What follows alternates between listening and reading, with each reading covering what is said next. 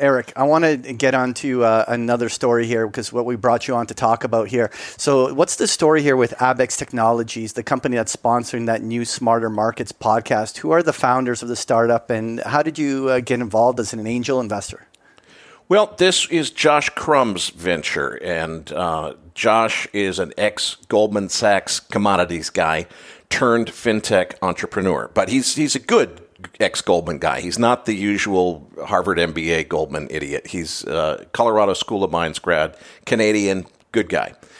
Best known as the founder of Gold Money, which is the outfit that kind of lets you have a bank account denominated in gold. So you put your money in, you're basically buying physical gold. So it's backed by physical gold. But you get an ATM card and a debit card. You can, go to buy a pint of beer and pay for it from your Gold Money credit card, and it gets converted into gold and charged to your account and so forth. So they did the combination of physical gold storage integrated with the modern financial system so that you can spend it with debit cards and so forth. The other founders of Abex are veterans of the futures exchange business, not so much the trading side, but the actual exchange side, the guys who designed Clearport for NYMEX. Tom McMahon is probably the main founder from that side of the house. And as far as how it came about, Josh emailed me one day looking for introductions, basically. And the email basically said, listen, Eric, I want to, would you take a phone call because we're doing a capital raise for this startup that I'm doing, and we have just $500,000 left to fill. And I'm thinking, you know a lot of accredited investors because of the Macro Voices podcast. If you knew 10 guys that could come in at $50K each, we'd get our $500,000 and we could launch our thing. So my first reaction, because I get emails like this all the time, was F you. I'm not introducing you to anybody. I'm not your cap intro broker, piss off. But it was Josh Crumb, so I decided to take the call, mostly out of curiosity, just to find out what the hell he was doing. By the time, to make the long story short, by the time the call was over, my answer had changed to, F you, I'm not introducing you to anybody because I want the whole $500,000 myself. And that was the first interaction with them. So it was on the first call that I made that commitment. After we did the first round of get to know you and due diligence and learning more about it and finding out who the other angel investors were primarily, when I found out Kyle Bass is an angel investor in this thing, Robert Friedland, the Canadian billionaire financier and mining, tycoon, is one of the angels behind this. The other seed investors are all big names like that. I ended up doubling on my original investment, which took some negotiating because they didn't want that much in their launch originally. So this was all, several months ago, probably 6 months ago. They were very secretive about their plans before they're launched, like any startup. They don't want to talk until they're ready to do their thing. Their stock is going to start trading publicly in the middle of December. They're targeting December 15th as the first trading date. So now they're doing a publicity campaign, which includes sponsoring a new podcast, which Macro Voices is going to produce for them, called Smarter Markets, that I'm going to be hosting. And they're also kind of, showing themselves to the public. So I'm finally allowed to talk about this, which I'm, as you can tell, pretty excited about. So Eric, on your Macro Voices podcast, you mentioned that these guys were going to supposedly make the market smarter, quote unquote. I've heard this so many times before. That could mean almost anything. What do they actually do? Like, who are their customers? How are they going to make money? What is the kind of secret sauce to their new product? Well, that's a simple question and a good one, but the answer is complicated because it comes in different time frames. I'm focused on a longer time horizon than what they're actually selling right now. So the analogy that comes to my mind, I don't know if you guys know the name Tony Fadell, famous Silicon Valley design engineer, known as the father of the iPod and one of the principal designers of the iPhone. So around 2010, Tony decides to leave Apple and go do his own startup. This is the guy that invented the iPhone. So everybody in Silicon Valley is like, okay, what is the new device? What is the new thing that Tony is coming up with? How's he going to outdo the iPhone? And eventually they have their big press release and announce what the company is going to do. And da-da-da-da, drum roll please, what is it? A thermostat. And everybody is like, okay, Tony has flipped his lid. The guy has totally lost it. A thermostat, like the guy who invented the iPhone, are you crazy? what's going on? Well, what really was happening was Tony Fadell is absolutely brilliant. He correctly anticipated that the Internet of Things was going to be a major trend. So the thermostat was just the first product to launch the company. And of course, the company was Nest. They ended up selling that company in an acquisition for $3.2 with a B billion just 2 or 3 years later. So needless to say, he knew exactly what he was doing. But at the moment of that introduction, everybody was like, thermostat? Are you kidding? Why am I telling you that story that obviously has nothing directly to do with Abaxx Technologies? Well, the reason is I think they're basically having their thermostat moment right now with what they're doing. What they're announcing is a new commodity futures exchange that will be based in Singapore, and it will introduce a new physical delivery liquid natural gas contract. And Kevin, I know you know about commodity futures. Physical delivery is really important because it ties the price discovery to the real price of things as opposed to the manipulated price of some index. And until now, there hasn't been any natural gas contract which is actually physically delivered. And it's not trivial to do that because natural gas, the storage and delivery logistics are fairly complex. So they've got this physical delivery natural gas contract, which, okay, fine, that's, a really interesting innovation if you happen to be in the physical part of the energy market and you care about that stuff, which I'm not, and I don't frankly care. Although I guess it's a big deal to the people that it's a big deal to. They've also got some other innovations immediately, this thing called ID++, which is basically a technical architecture for secure trader connectivity. So, traders use chat groups to talk among each other about what trades they're doing. Those things have been hacked in the past where somebody's impersonating somebody else and recommending trades. And so they've done like a super secure version of chat rooms and trader chat kind of tools and basic stuff like that. It's all cool. It's great, but I don't think there's any great earth-shattering thing here. And I have to be careful because they're a sponsor now of Macro Voices, and I don't want to piss them off because they're very excited about this stuff. I think it's just the thermostat moment where they're introducing this natural gas. I guess there's going to be a gold contract too. To me, it's all a thermostat. I'm focused on the long-term strategy, which I think their ultimate mission is going to be much broader, much more ambitious, and much more exciting. So the reason that I invested is not because they're going to do a new futures exchange in Singapore, which should be trading by early 2021. It's because of the plans that they have after that really got me excited about this. All right. Well, you've got me interested now. So you're talking here about this long-term. So what is this long-term mission you're talking about and that's got you all excited? Well, first, I need to be careful here because what I've told you about what I'm calling the thermostat story is really their whole story in terms of what they're saying publicly, and they're sticking to it. So the rest of what I have to say is me talking. I'm speculating. These are my own thoughts. I don't represent the company. I'm telling you why I invested and what I see on the horizon. And to be sure, too, Nest needed their thermostat. They needed to have a product that was going to generate some revenue to pay the bills until they did more interesting, cooler things. And so does Abaxx. So the natural gas contract, the beginning of futures trading, the stuff that they're doing is all strategic and it all fits into a plan. But as far as what's their Internet of Things vision, it's going to be pioneering the adoption of secure digital bearer instruments as the basis for an entirely new generation of financial markets, starting with re-engineering how commodity futures markets work. And I want to emphasize, I'm talking about re-engineering not just the market in order to, use some cool technology, but re-engineering the functionality of the market. What we have really today are financial markets that were designed as paper systems, guys with a chalkboard writing stock prices and people screaming out bids and offers and so forth, and people, writing their number down on a little notepad someplace. What we've done with financial markets in the last 40 or 50 years is we've computerized those old manual paper systems and we've automated them, but they're the same old tech systems that they used to be. We haven't really thought about how to use technology to re-engineer the functionality of the market and make it do new things that it didn't used to do.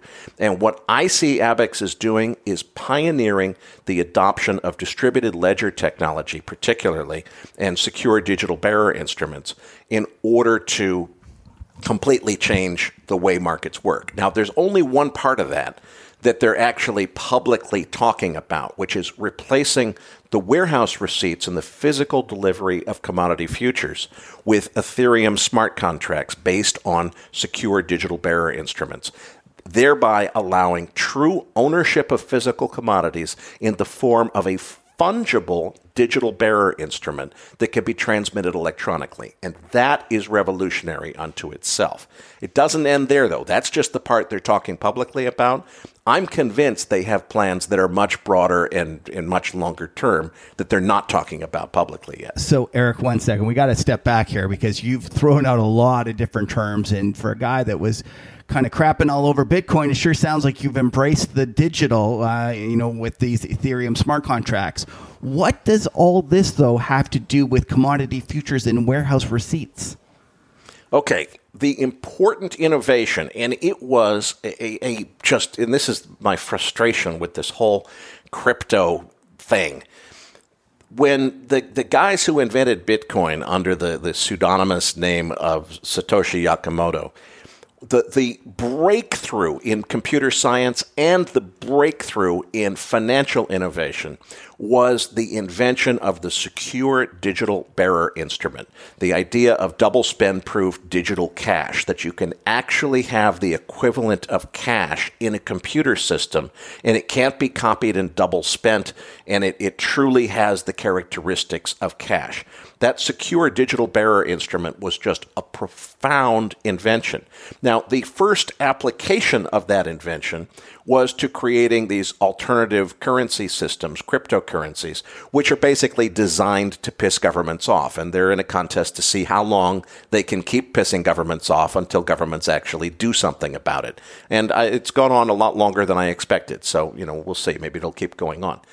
If you remember back to the beginning of this whole crypto evolution around 2012, 2013, a lot of people in finance were looking at it saying, wow, this blockchain thing, not so much Bitcoin itself, but this blockchain thing is going to be revolutionary.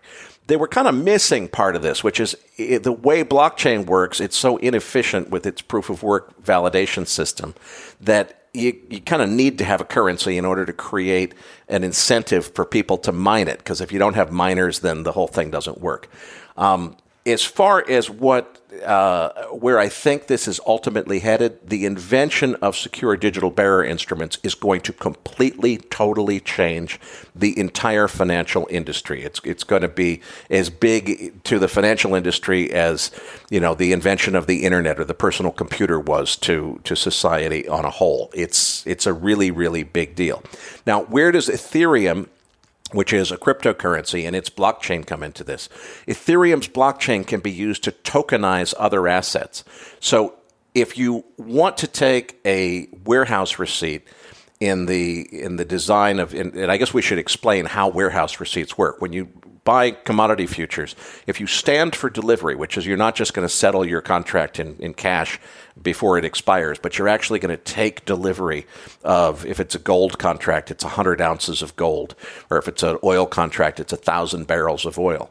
When you close that futures contract, what you actually get is a warehouse receipt, which is physically exchangeable. Whoever's got it can exchange it for the 100 ounces of gold or the 1,000 barrels of oil or whatever. So it's called a bearer asset. Means if you have physical possession of that piece of paper, you've got the 1,000 barrels, or you can exchange it for the 1,000 barrels of oil. So if you lose it, you're screwed. And it could easily be counterfeited. There's all kinds of problems with this paper warehouse receipt system, but that's all they've got.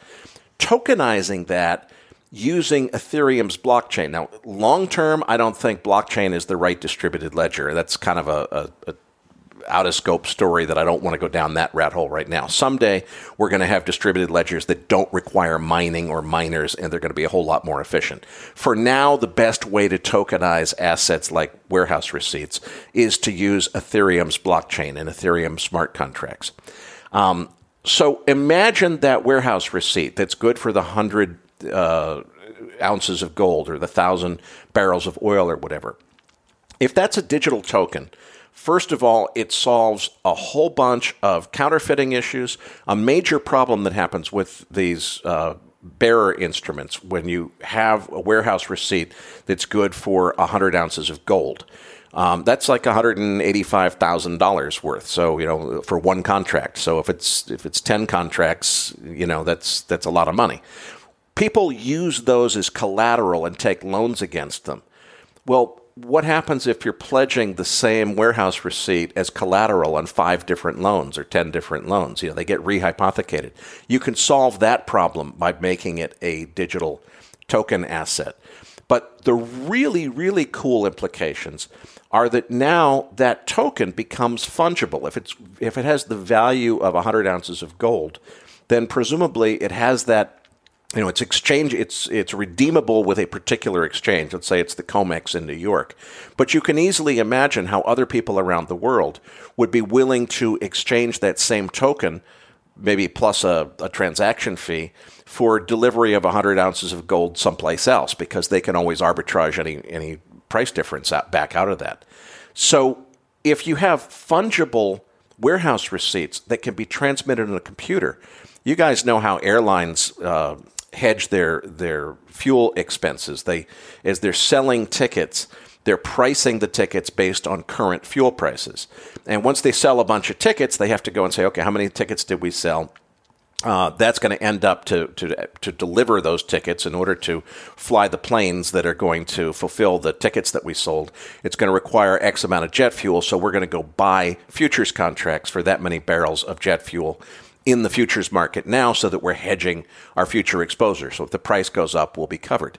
Well, you could imagine that they could just buy jet fuel as a digital token with some AI-based, machine learning high-tech system. And you could imagine, airlines code share relationships, passing, fuel credits back and forth, passing airfare credits back and forth as secure digital tokens between computer systems. And then eventually, after that token gets handed around and passed around, maybe it's been owned by 5 different airlines as a hedging instrument by the time the computer systems are done trading it all. When it comes back to the exchange, it gets traded in and actually delivered against for the 1,000 barrels of jet fuel. You can suddenly imagine all kinds of automation applications, because that warehouse receipt is not a physical piece of paper that got FedEx to somebody anymore. It's a digital token in a system that allows it to be securely transmitted anywhere in the world instantaneously. So it just opens up all kinds of new possibilities. And I got a chance to talk to Tom McMahon, who's the guy at Abaxx doing the design of all this. And he said a surprise for them was the AML implications, the anti-money laundering implications, because what they realized was when you originally get that token, if you're trading money, you have to do AML authentication on who's giving you money and, who's got the token. But then the token can be traded by 5 or 6 different third parties with no AML requirement. Eventually, it comes back into the system. Just like if you take delivery of 100 ounces of gold, those gold bars can be sold back and forth to, a whole bunch of different jewelry guys in New York City. Eventually, if they want to go back and deliver them into the futures market, they have to pay for an assay. They have to pay to get the gold verified to make sure it's really gold before it goes back into the system. Well, the same way, if you had a warehouse receipt for a futures contract that was a Ethereum token, there has to be AML verification to the first guy who bought it, but then it can go all around, be owned by 20 different parties, and eventually the last guy who wants to actually take the physical delivery of the 1,000 gallons of jet fuel, he has to be AML authenticated in order to meet the legal requirements, but none of the other intermediaries in between need to. And if you wanted to go back, if legally, if there was some need for an audit trail to go back and figure out who touched this thing, well, if it's a blockchain, there's visibility to all of the transactions, what happened, where, when, whatever. It's much more transparent than any kind of historical, legacy system.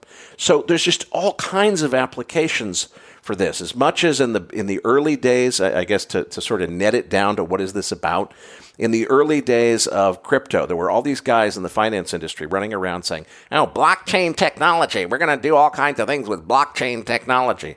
You didn't see a whole lot actually come out of that because there weren't many people who really understood how finance systems work, how financial markets work, and who understood the distributed ledger technology that is what underpins these cryptocurrency systems. What Abaxx is all about is using these technologies. I hate to call it blockchain technology, but that's what a lot of people call it. Using distributed ledger technology to completely re-engineer the way commodity futures markets work to allow them to do things that they never used to do before. That's the part, what I just described, that they're talking publicly about. Now, there's a whole bunch more that I speculate they intend to do because it's obvious to me that they should be, and Josh is a smart guy and his team are smart guys, so I'm sure that's where they're headed. But what I just described is as much as they seem to want to publicly discuss at this point. All right, so Eric, this is so cool. Let's just kind of review this. So the plan is to completely replace these paper warehouse certificates, which of course are all vulnerable to being counterfeited or double pledged as collateral for this kind of shady financing stuff. And it's going to be replaced with completely secure and completely fungible digital bearer instruments. And so, is this the essence of the longer term future you see for Abaxx beyond the supposed a thermostat phase you were talking about for these natural gas contracts or this trader chat tool? It's just the first phase. I think there's a lot more phases after that. They're talking about digital bearer instruments for warehouse receipts right now, and that's something they're willing to discuss publicly. The rest of what I have to say, I just want to underscore, is my own personal speculation. But the analogy here, I think, is Jeff Bezos in 1998 said he was in the book business. He was going to sell books on the internet. And at the time, a lot of people looked at that and said, okay, well, how big is the book business? I mean, even if it someday got so big that it was as big as Barnes & Noble, how big is the book business really? What they didn't realize is that Jeff Bezos was a man with a plan. He only chose books as the first thing to sell on the internet because it was a small thing that was easily, shipped, and it made sense. The first epiphany that I had with respect to Abaxx and what they're doing was when I started thinking this through, and I said, well, wait a minute. One of my original concerns was okay, they're running this Singapore-based commodity exchange. It's only going to trade a couple of contracts at first. And I was thinking, well, first of all, that's kind of like CME Group and ICE are the Coke and the Pepsi of commodity futures. So Abaxx sounded to me at first like it's Stewart's root beer. They're going to try to compete with Coke and Pepsi. How's that ever going to work? And Singapore, why domiciled in Singapore?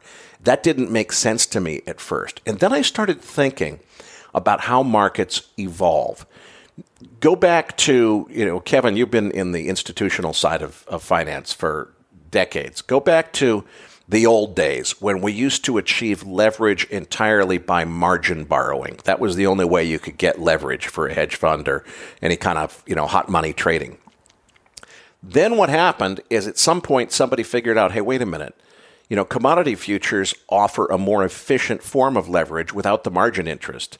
So if we invented these stock index futures, we could give the guys that are speculating in the stock market a more efficient way of using leverage, and we could, take over a bunch of market share from the stock market by bringing that kind of stock trading, stock index trading, into the futures market.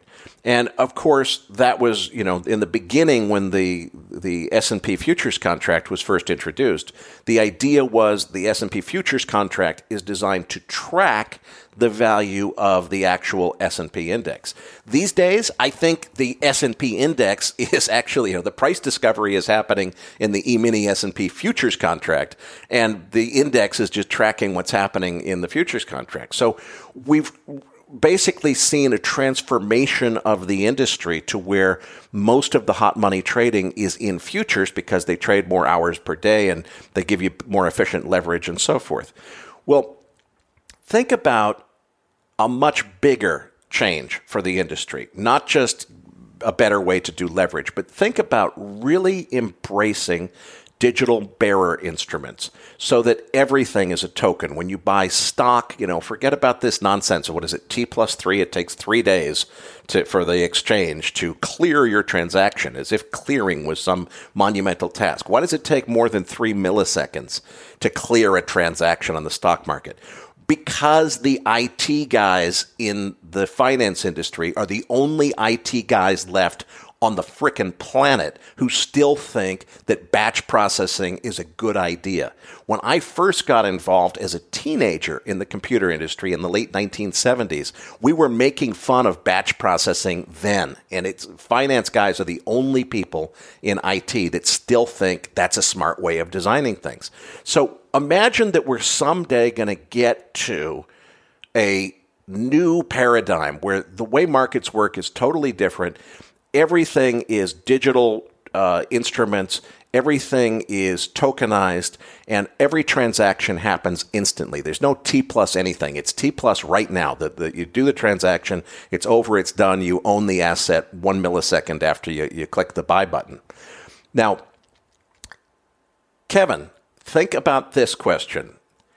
Who is in a position that they're able to lead the way, to guide the rest of the marketplace through a change like that? Go back to my analogy of how we got from leverage with margin interest to leverage with futures. Well, the answer is nobody can do that unless you own an exchange, because it's the exchanges that write the contract specifications and get to introduce new products. Investment banks can introduce new derivative products on the over-the-counter market, but if you're talking about exchange-traded instruments, it's only the exchanges. So you've got to own an exchange.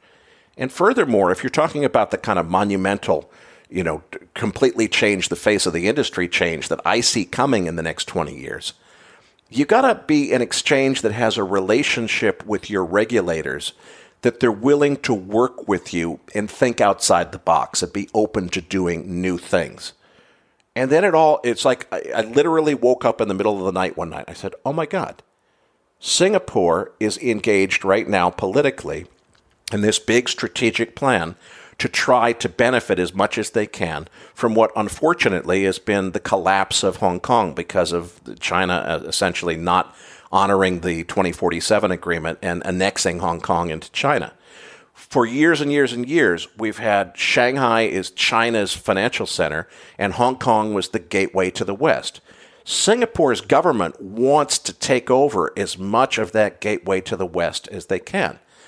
If you're trying to lead this, if you want to be one of the people who's really driving this kind of change, you got to own an exchange, and you got to own an exchange in a jurisdiction where the regulators are going to be ready to work with you. And when I thought of this one night in the middle of the night, it was just in my head. I'm thinking, oh my gosh, it makes sense. If you're in Singapore, it's a tiny little place where everybody knows everybody. The government has no exposure to the futures, commodity futures business. They want it, and they're going to be willing to work outside the box creatively to create new products. That was just my theory. When I interviewed Robert Friedland for the new podcast, Robert Friedman is a billionaire, as you know, mining tycoon and Singapore-based venture capitalist and financier he's lived in Singapore for 25 years. He's in tight with the government there. He confirmed in that podcast, before I even brought it up, Singapore wants this business. And so all of a sudden, it all made sense. It's like, this is why they're putting this in Singapore. This is why they're launching. It's a nat gas contract so that they can own an exchange, so that when they're ready to introduce digital bearer instruments to replace the way most financial transactions get settled and cleared, they'll be in the driver's seat to do it, and they'll have a friendly regulator and a friendly jurisdiction to work in. So tying that all together was kind of when I said, oh boy, that was when I wanted to increase my my investment the first time. So, Eric, that's a fascinating story, and I can see why you jumped all over it when you were given the opportunity. But it's not going to just be for the private kind of angel investors for long, right? They have talk about taking this out and making it a publicly traded company. Why don't you walk us through how they're going to do this and what form this is going to take? Kevin, they're doing a reverse merger in order to get the stock trading publicly, very similar to a SPAC transaction where you've got an existing, essentially shell company, publicly traded entity that you reverse merge into so that you get public trading capability. Now, my first assumption was, okay, when you do a SPAC or a reverse merger transaction, that gives you public trading of your stock. But unlike an IPO, it's not inherently a capital raise. So my first thought was, okay, that must mean that they're going to do a capital raise at the same time. Because normally when you do a reverse merger, the company still needs to raise money. So they do a secondary offering, and either it's at the same time or it's immediately thereafter or something. So when I talked to them and I said, okay, how much money, because I'm thinking about, how much my shares are going to get diluted by the capital raise and so forth. How much money are you going to raise in the capital raise after you get your stock trading publicly in the reverse merger? And the answer is none. And I said, what do you mean none? And Josh Crum told me, he says, I don't want the dilution. We don't need it. We can, with the capital that we've already raised from the angels that we have, and especially with the connections that our angels have in the industry, we've got enough capital, and I don't want to take the dilution of my shares or your shares. We're done. Someday we'll probably have to do a secondary offering to really grow the company to the next level. But for the foreseeable future, no capital raise. That was the second epiphany in my mind, was I said, wait a minute. Because, frankly, Goldman Sachs guys always worry me a little bit. Is this going to be one of those stories where the founder's using all of his Goldman Sachs connections and cocktail parties and so forth to get as far as the IPO and maybe a little bit of a stick around holding period on his stock, and then he can cash out and move on to his next venture or whatever? When I hear that Josh doesn't want the dilution in his own shares, and he's not going to do a capital raise, which would normally be the way the founders get their exit opportunity. Is, there's an external capital raise that's supposedly to make the company grow bigger, but it's the way the founders get the money to bail out on the venture. Josh is not bailing on this. This is a man with a plan. Just like Jeff Bezos starting what was supposedly a bookstore, Josh is starting supposedly a natural gas trading exchange. I think his intention is he's launching Tony Fidel's thermostat or Jeff Bezos' bookstore here. I think that Josh intends to spend the rest of his career being the guy who pioneered the adoption of secure digital bearer instruments in financial markets, just the way Jeff Bezos was the guy who brought e-commerce to the world. I predict that Josh will retire a billionaire before he's 50, and I think that this is the last thing he's going to do. It's not just, serial entrepreneur stuff. I think this is his mission, and I think that he's going to see it through. Eventually, what I see this heading to is the redesign of financial markets, not just commodity futures, but all financial markets. Because the concept of a stock market, a bond market, a commodity futures market, these are all things that were invented hundreds of years ago with paper systems. And those paper systems have now been automated and computerized. But nobody has really stopped to think about redesigning the functionality of what the market itself does. So we don't have T+3 clearing. We should have T+3 milliseconds clearing. We should do things instantaneously. We should get away from batch processing. When I wrote in my book about my vision of digital sovereign bond markets and why they could fundamentally have a humanitarian impact on society because they would give smaller nations different financing options than they have today. I have to admit, when I was writing that chapter of the book, I was thinking to myself, who have I ever met in finance who either gets this vision or knows how to implement it technically? Nobody. Probably never happened. Well, these guys are not ready to do this tomorrow, but Josh and his team are the first people that I've seen that have, I think, the same vision that I do, which is we need to redesign, not just enhance the way the computer systems work, but we need to design the functionality of what the market does. And frankly, we need to realign markets with the purpose for which they were originally designed for, which is to facilitate the efficient formation of capital to help society. We need to make the market better benefit society than it does, because frankly, we're facing a crisis in capitalism right now. So, my vision may or may not exactly match their plan, because they're not telling me their plan. It's secret. That they won't tell me exactly what's on their mind. They have, though, commissioned me to produce the Smarter Markets podcast for them. Now, the concept of the Smarter Markets podcast is to brainstorm with some of the smartest people in the business. The first episode is Robert Friedland, mining tycoon from Canada, billionaire, incredibly smart guy. The idea of Smarter Markets is to brainstorm and conceive ideas for how we could redesign markets to make them smarter, more efficient, and more effective at actually achieving the purposes for which they exist, which is to better society by providing efficient formation of capital to grow and expand business. We're going to start having those conversations. I am sure that I'm going to get my vision in front of his customers because I'm going to get it all over the podcast. So whether they have my vision or not, they will soon enough. And I want to be clear, too. Josh Crum has never told me any of this stuff that I'm telling you now about redesigning the entire functionality of financial markets or, having a plan to be the Jeff Bezos of doing this. I'm convinced that is the plan that he's on. And I'll just, Kevin, you've been around the industry for a long time. When is the last time that you heard of a Goldman Sachs guy being offered more money than he was asking for and turning it down because he doesn't want to dilute the value of his own shares? It's been a long time. Well, this is when I had my second epiphany. It was when I figured all this stuff out. So I called Josh up and I said, Josh, you're not doing a capital raise. This affects my decision to invest. And immediately his reaction was, oh, if you don't want to invest, it's okay. We found other guys. And I said, no, dude, what do you mean if I don't want to invest? I don't want to invest $500,000. I want $1 million. And his reaction was defensive.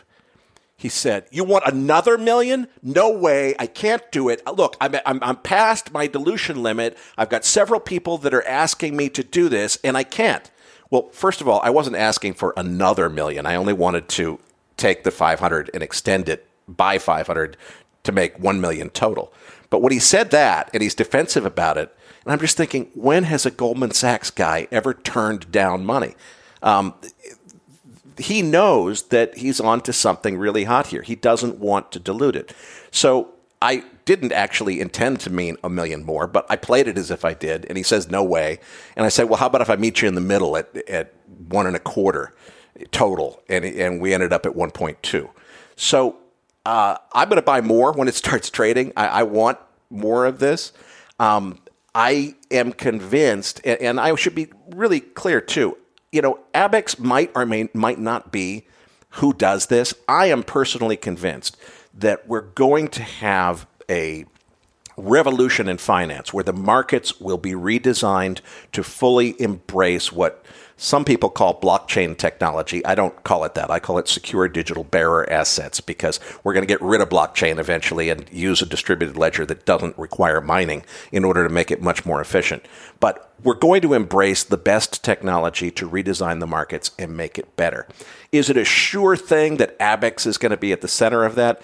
Absolutely not. It's a speculation. Frankly, Josh and his team are the first company I've encountered that gets it and has impressed me that they get it and they have a vision that's very compatible with my own. They're going to be the first entrant in this space. Eventually, it's going to be a space race. This will be huge. Probably what happens is eventually Abex gets, acquired by somebody much better heeled that's ready to spend billions doing this, or maybe they'll see it through to the end like Bezos did and be the only ones doing it. I don't know. Eric, when does the stock start trading? What's the symbol going to be? It's going to trade on the TSX, on the Toronto Stock Exchange. The symbol will be ABXX. That's two X's because Barrick Gold is ABX. So it's not ABX, it's ABXX. Think of it as X-rated Barrick Gold. So, it'll be interesting. And this is going to be, I think it's going to be very interesting to see how it does, because my first thought, and you'll hear this when you hear the interview with Robert Friedland, I was thinking that nothing really happens when the stock starts trading because, frankly, all they're talking about is the thermostat. I mean, I just told you my vision of where this is headed. I'm, an ex-software architect turned futures trader. There's not a lot of people that have that combination of background to see what I see here. And I figured it would be a long time before anybody figured this out. When I talked to Robert Friedland, he says he thinks it's going to take off right away because other people will see it. I was betting on not. Now, what kind of surprised me is they just on Monday this week, on the 23rd, they approved the reverse merger. And the reverse merger is actually an interesting story. It's with New Millennium Iron, which was a junior mining company in Canada, kind of defunct. It was at risk of being delisted by the TSX for not enough activity. So the way a SPAC normally works is you basically buy a shell company that is already publicly listed, and you just get the company with no assets. They ended up getting a huge iron ore deposit in Quebec and Labrador for free. And they're kind of like, okay, well, we weren't counting on that, but we'll take it. So I don't think that's really material to the investment prospects. But they ended up being acquired into this company. Now, New Millennium Iron, NML.to, has been up crazy in the last few days, probably on anticipation of this shareholder meeting that was today. So it seems like the stock is really active, and I don't know enough about this. I don't know if merger arb guys are just following all of the mergers and don't really know the fundamentals, or if somebody's really hot on this. But one way or another, New Millennium Iron, which is the way you can buy the stock now that's going to get merged, eventually will become ABXX, is trading quite actively. So I'm not sure what to make of that. So, Eric, in your mind, what's the trade here? Is it a trade at all? Is this more of a long-term buy and hold investment for you? What's your thinking of how this plays out? For me, it's very much a long-term buy and hold. I think of this like buying Amazon in 1998. There were all kinds of ups and downs, and if you bought it and held it for 20 years, you did incredibly well. I think that these guys are maybe going to really redefine how commodity futures and eventually other markets work. And I think it's just really exciting. I didn't think that there was a short-term trade because I didn't think most people would get it. Now, as I look at the action in the reverse merger company, which is New Millennium Iron, it is pretty active. And I don't know enough about these reverse mergers, if they're just always active because there's merger arb guys that are all over them, or how this works. But there's a lot of activity in the stock in the last few days. So I'm planning to buy more when it starts trading. December 15th is the target trading date under the symbol ABXX. Frankly, I was hoping that what would happen is that it would move down a little bit initially, because we figure there's going to be a bunch of angel investors. I was in the last capital raise round. The first round guys, where Kyle Bass and Robert Friedland and those guys got in, they've got a huge profit built up because they were in at a much lower initial price. I was thinking that a lot of those guys, just as a matter of discipline, they sell enough, what people call a free ride trade, where they sell enough to get back their original investment. So the rest of it is basically a no risk, just ride it and see where it goes kind of thing. I was hoping the original angels would be selling at least some of their positions as soon as it started trading, because I didn't get as big of a position as I would have liked to in the angel round. I'm losing confidence in that view, though, as I see what's happening already in NML, which is the company that's reverse merging into it. I want to make sure we're careful, too. If anybody listening is not a professional trader, please be very careful. You don't want to just go buy NML because it is going to turn into ABXX later. First of all, there's a 1 for 12 consolidation. So you're going to have to buy 12 shares of NML to get 1 share of ABXX. But more importantly, this is a tiny little 38 million market cap, essentially defunct little company. So if you don't know how to trade illiquid issues using limit orders carefully, don't chase the stock, because you could easily chase the price up substantially just by throwing money at it. So if what I just said doesn't make sense to you and you're not familiar with that kind of trading, leave the NML stuff to the pros. Wait until ABXX is trading around December 15th.